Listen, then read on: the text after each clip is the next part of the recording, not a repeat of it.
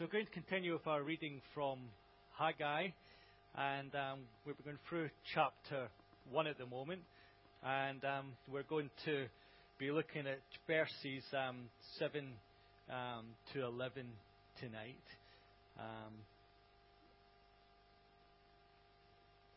I'll read through from, I don't know if Rob's going to be projected, but it's okay. From 7 it says, "This is what the Lord Almighty says. Give careful thought to your ways. Go up into the mountains and bring down timber and build my house, so that I may take pleasure in it and be honored, says the Lord. You expected much, but see, it turned out to be little. What you brought home I blew away. Why, declares Lord Almighty? Because of my house which remains a ruin, while each of you is busy with your own house. Therefore, because of you, the heavens have withheld their dew, and the earth its crops.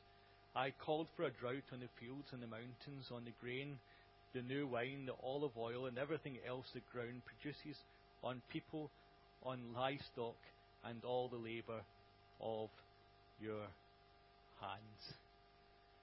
So there's quite a strong text from Haggai to encourage the people of God in Jerusalem to rebuild his temple and his house again, that God might be central to that community, because if God's not central to a community, there's no blessing in that community. There might be much activity. There may be many things going on. There may even be religious activity and prayers and all the things going on, but if God's not central to it, then it's emptiness. It's profitless. It brings nothing, probably just a few arguments. But when God's central to the community, God brings fruitfulness and blessing and anointing. And especially when it's good times, we should rejoice in it. When God's really blessing it, we should be thankful. Yet for many people see the good times in God, they're just like, yeah, well, life's good, and walking through life, and they're not really considering actually, this is good. I should celebrate. I should rejoice. God's blessing me, because there's probably going to be a hard time coming up when I really need to lean in God and depend on God. But I'm going to rejoice in what God's got for me now in this blessing. And so we're in a context of history which is around 520 BC. And the people of God have returned to Jerusalem from Babylon. And they've been released by King Cyrus. When we get to Haggai, we're probably about 20 years that they've been in Jerusalem, repopulating the land, rebuilding Jerusalem, rebuilding their homes, planting the fields and the crops. So we're here now in what's an established community of 20 years. It doesn't mean it's not hard. There's drought, there's famines, there are enemies all around, there's difficulties, there's challenges. How do they get married, children, all these things. They're building a whole new society in Jerusalem again. And even at this time, they still don't have walls to protect them from their enemies, so they're still vulnerable.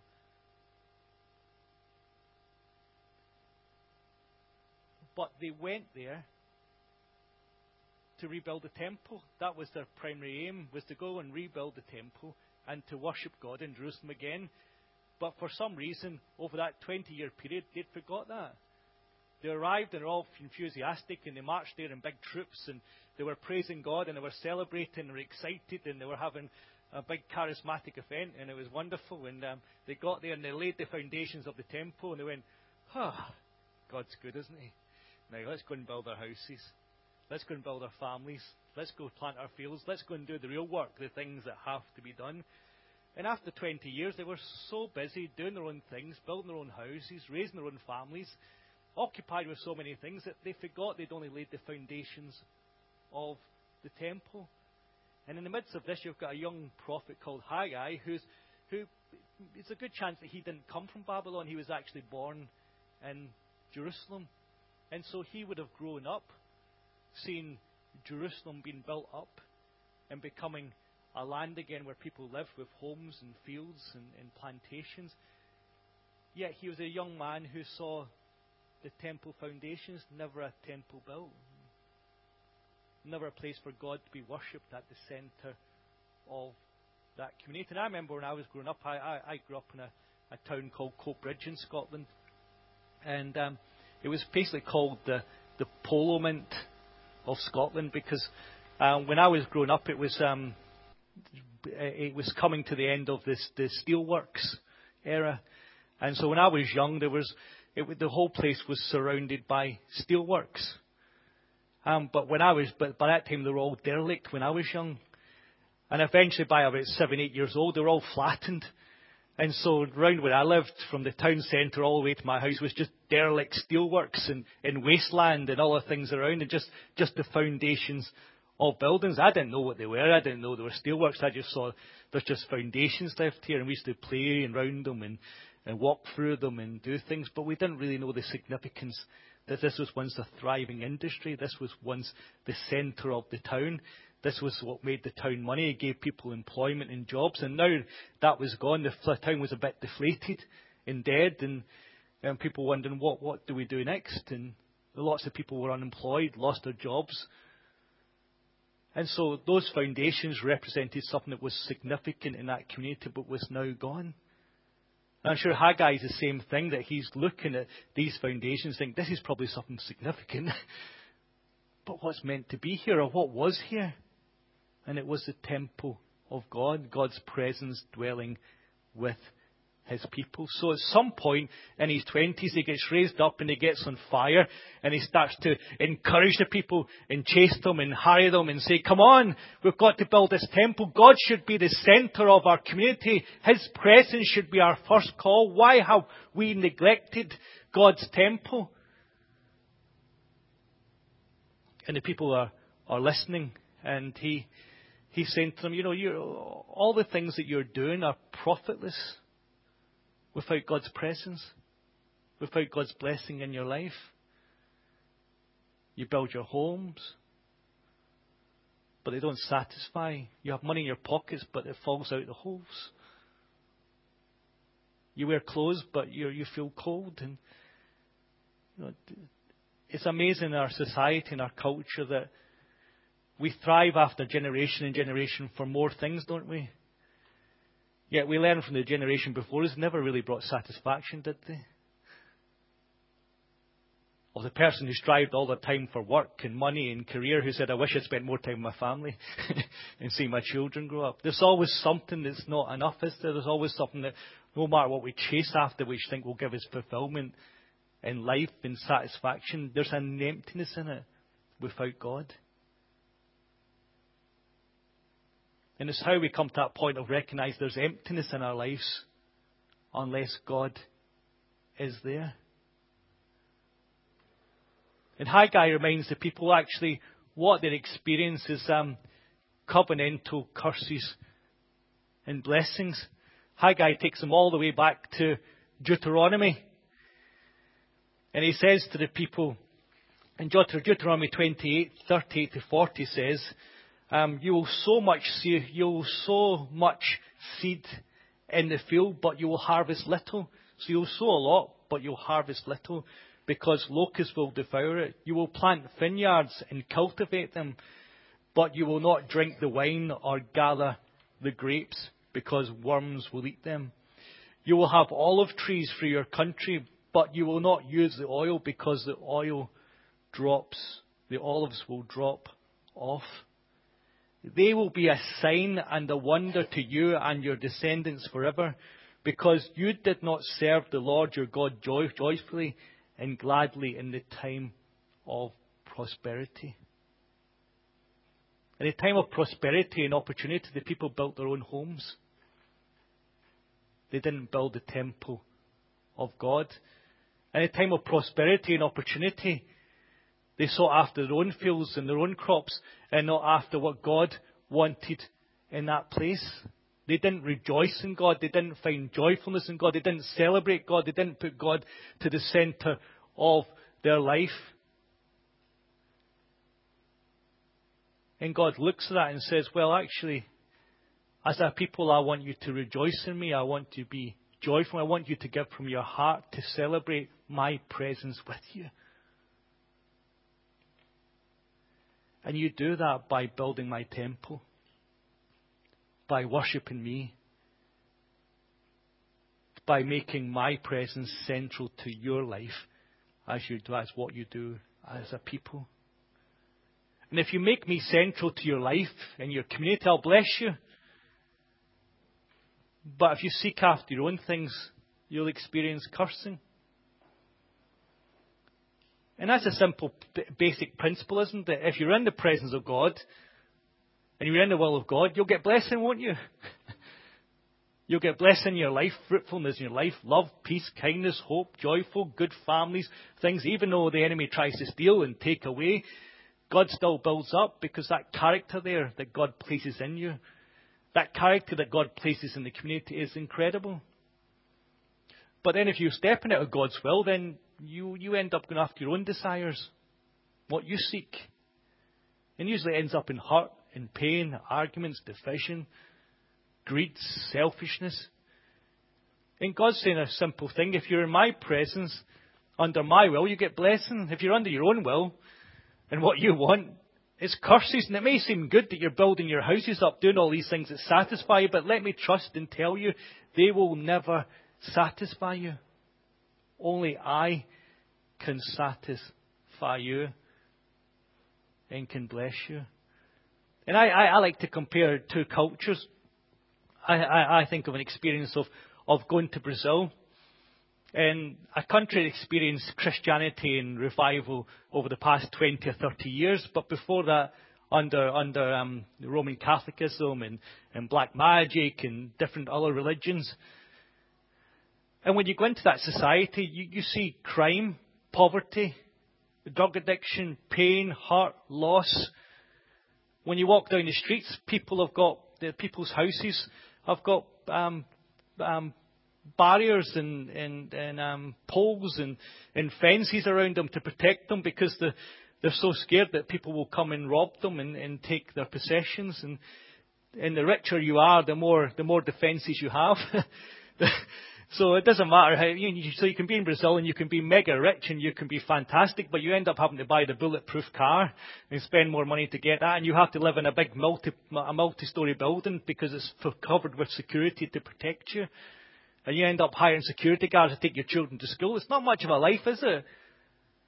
And if you're poor, it's even worse, because you get less security, and the chance of people robbing you is incredible. But when the Brazilian team came here and they walked down our streets, they were going, "Isn't this amazing? Isn't this incredible? Isn't this beautiful?"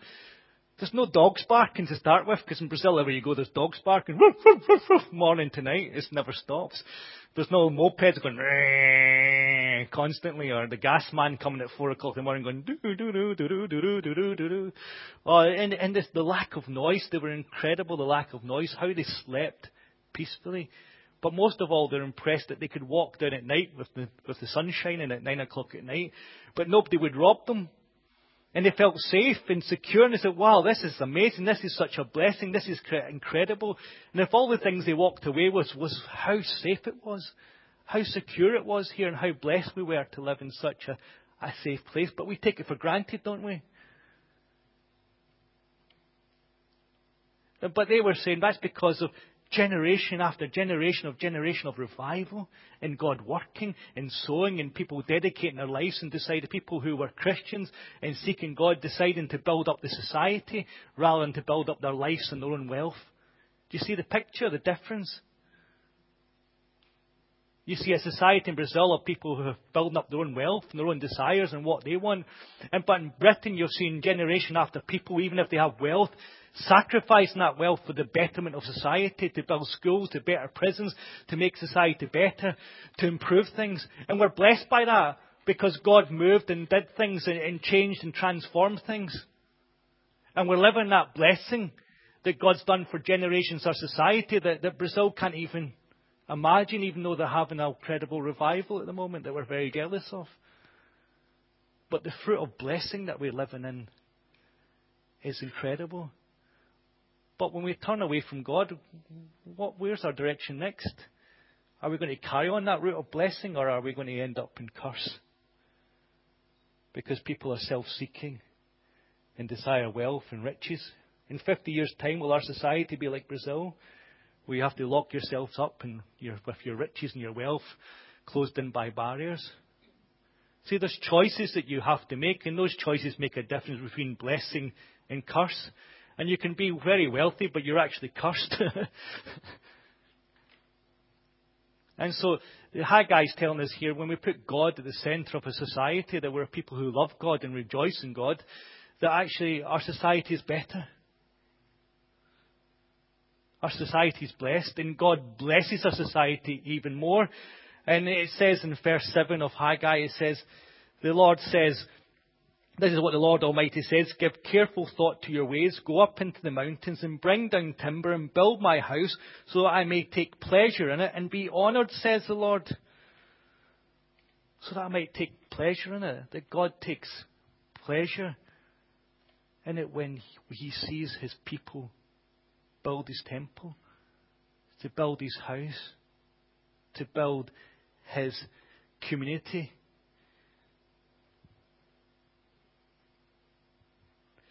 God enjoys it when his people honour him and glorify him and rejoice in him. God is pleased and honoured when we give thanks for the blessing that we have in our country. We rejoice that what's been done here, that we rejoice in everything that happens around us. When we have the good things, that we are thankful, when we're people who praise him and glorify him, and we're people who dig in deeper to him when the times are hard, knowing that he can sustain us and keep us, and that the times that are good are coming again.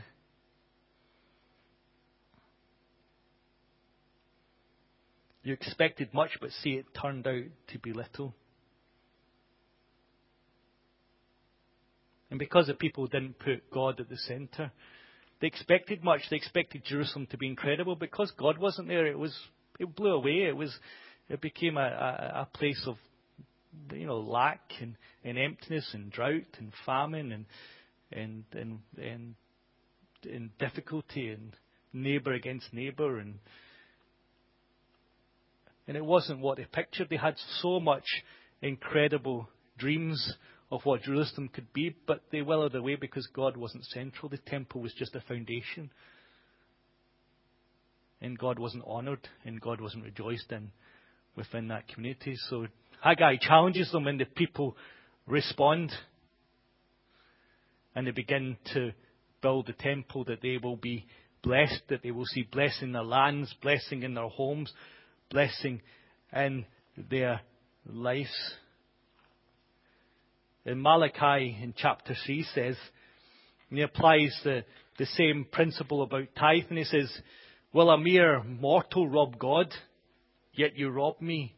But you ask, how are we robbing you? In tithes and offerings, you're under a curse, your whole nation, because you are robbing me. Bring the whole tithe into the storehouse, that there may be food in my house. Test me in this, says the Lord Almighty. See if I will not throw open the floodgates of heaven and pour out so much blessing that there will not be room enough to store it. Test me, says the Lord, and see, will I not open the heavens? And God's not talking about money or finance. He's talking about the heart. He's saying, will you look at my house and make my house function that will be a blessing to the nations? Will you make my house a place of fullness and overflowing? And when you give your heart to my house and to seeking to give me pleasure in your life, in your family, in your church, in all your circumstances, when you invest your time and your life into building a Christian community, because as we said before, we are the living stones. In 1 Peter, we are the living stones who are formed into the temple of God, that God will dwell in, and that God resides in the presence and the praises of his people. And there's something about when we decide to be sacrificial in our lives, and when we say that I'm ready to honour God, I'm ready to make God central to everything, and let God rule, and let God have satisfaction, that everything in my life brings pleasure and honour to God. Isn't that a good kind of barometer, isn't it, to say, is everything in my life bringing pleasure and honour to God? God, does this bring you pleasure? God, does this give you honour? Be it in the good times, which are joy, prosperous, that you rejoice in God, and the difficult times that you lean in God, but does it give you blessing? And does it give you pleasure and honour? Does your life give God pleasure? That's the question, isn't it? You're a living stone. You're part of this new temple, built on the foundation of Jesus Christ. But is Jesus really the foundation of your life? Is he? Have you laid the foundation of Jesus in your life, but have you built on it? Or have you just said, I've accepted Jesus, that's fine. I'll leave that foundation where it is, but I'm not going to become like Christ. I'm not going to grow in holiness and joy and peace and love. I'm not going to let the fruits of the Spirit flow out of me. I'm not going to be a blessing. I'm not going to bring pleasure to God. I'm not going to bring honor to God because I'm too busy. It's not the time to build the house of the Lord. It's not the time in my life to do things. I'm too reserved to praise God. I'm too busy preoccupied with what I want to honour God and bring God pleasure. I'm too worried about what my neighbour in church will say if I get too excited and rejoice too much. And I've got to be calm and peaceful because I don't want to upset somebody over there. Who cares?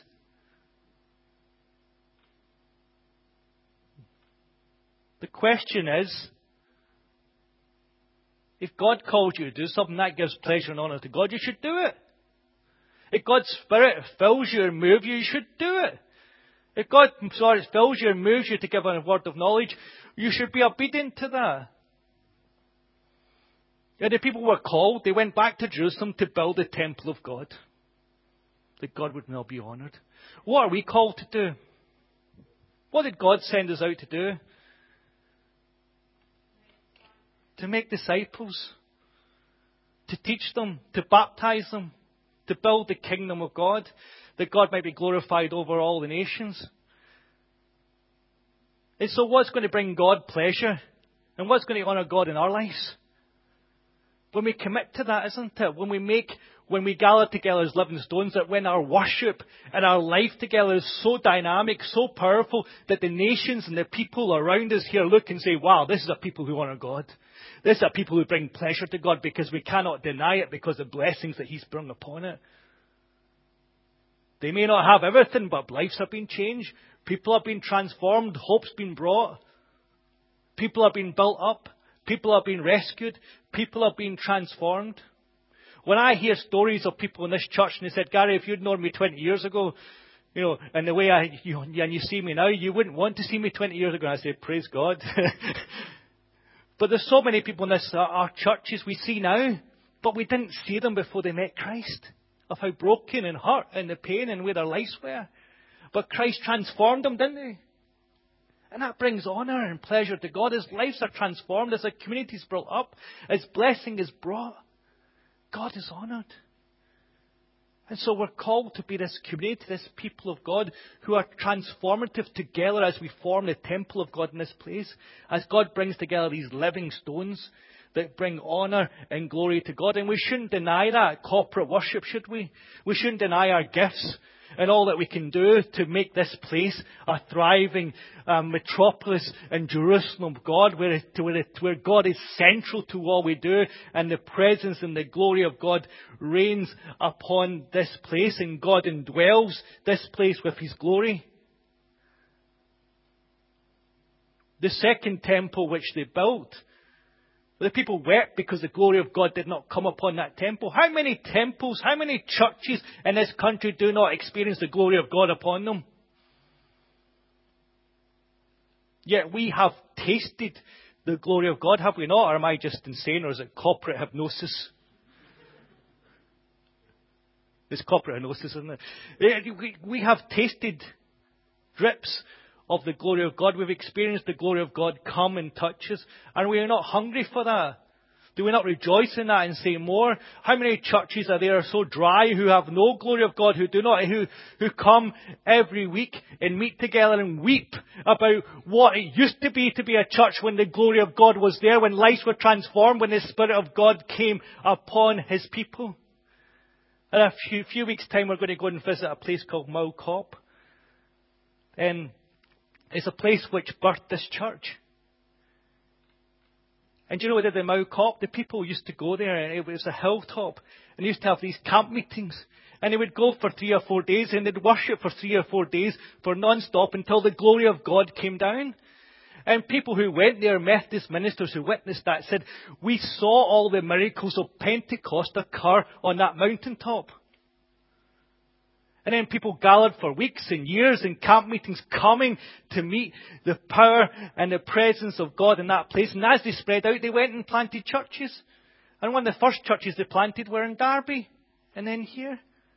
And so we were born out of revival, out of fire, out of power, out of anointing. And we say, do it again, God. Do it again. We rejoice, God. We give thanks that you find pleasure in us, but we want to give you greater pleasure. We want to give you more honour. How do we do that? By giving more of ourselves to Him, by building His church and His temple and His people up more. That God brings more pleasure, God brings more honour, and God brings more blessing. And the greater blessing is His presence. And we want to see an outpouring and the power of God in this place. So I ask you the question as we go to worship and we minister to each other and pray for each other. What areas in your life are not bringing God pleasure and honour? And are you willing to lay them down and sacrifice them and say, no more? It's time to raise up with Haggai and the people of Jerusalem and say, we need to build the temple of God. Maybe you've laid those foundations in your Christian life, but you've never built the temple. You've never built the fullness of Christian life. Maybe today it's time to say, I need to be prayed over. I need minister to that. I will begin to build the foundations and build on those foundations to become more Christ-like and filled with the Holy Spirit and move in the full potential and power that God created me for. Where are areas in your life that bring pleasure and honour to God, and ask God to multiply them, to increase them, to be more? Because it's easy for us as British people to be shy about things that bring pleasure and honour to somebody else, isn't it? We just like to kind of like, oh, well, yes, it's fine. I'm glad I made that person happy, but I don't want too much glory. No. What's the things that bring God pleasure and honour? Let's do them more. Amen? And so let's identify those things and do them more, that God might be honoured and blessed more, that we might see more of His presence, more people come to salvation, more lives healed, more lives transformed in the name of Jesus. Amen.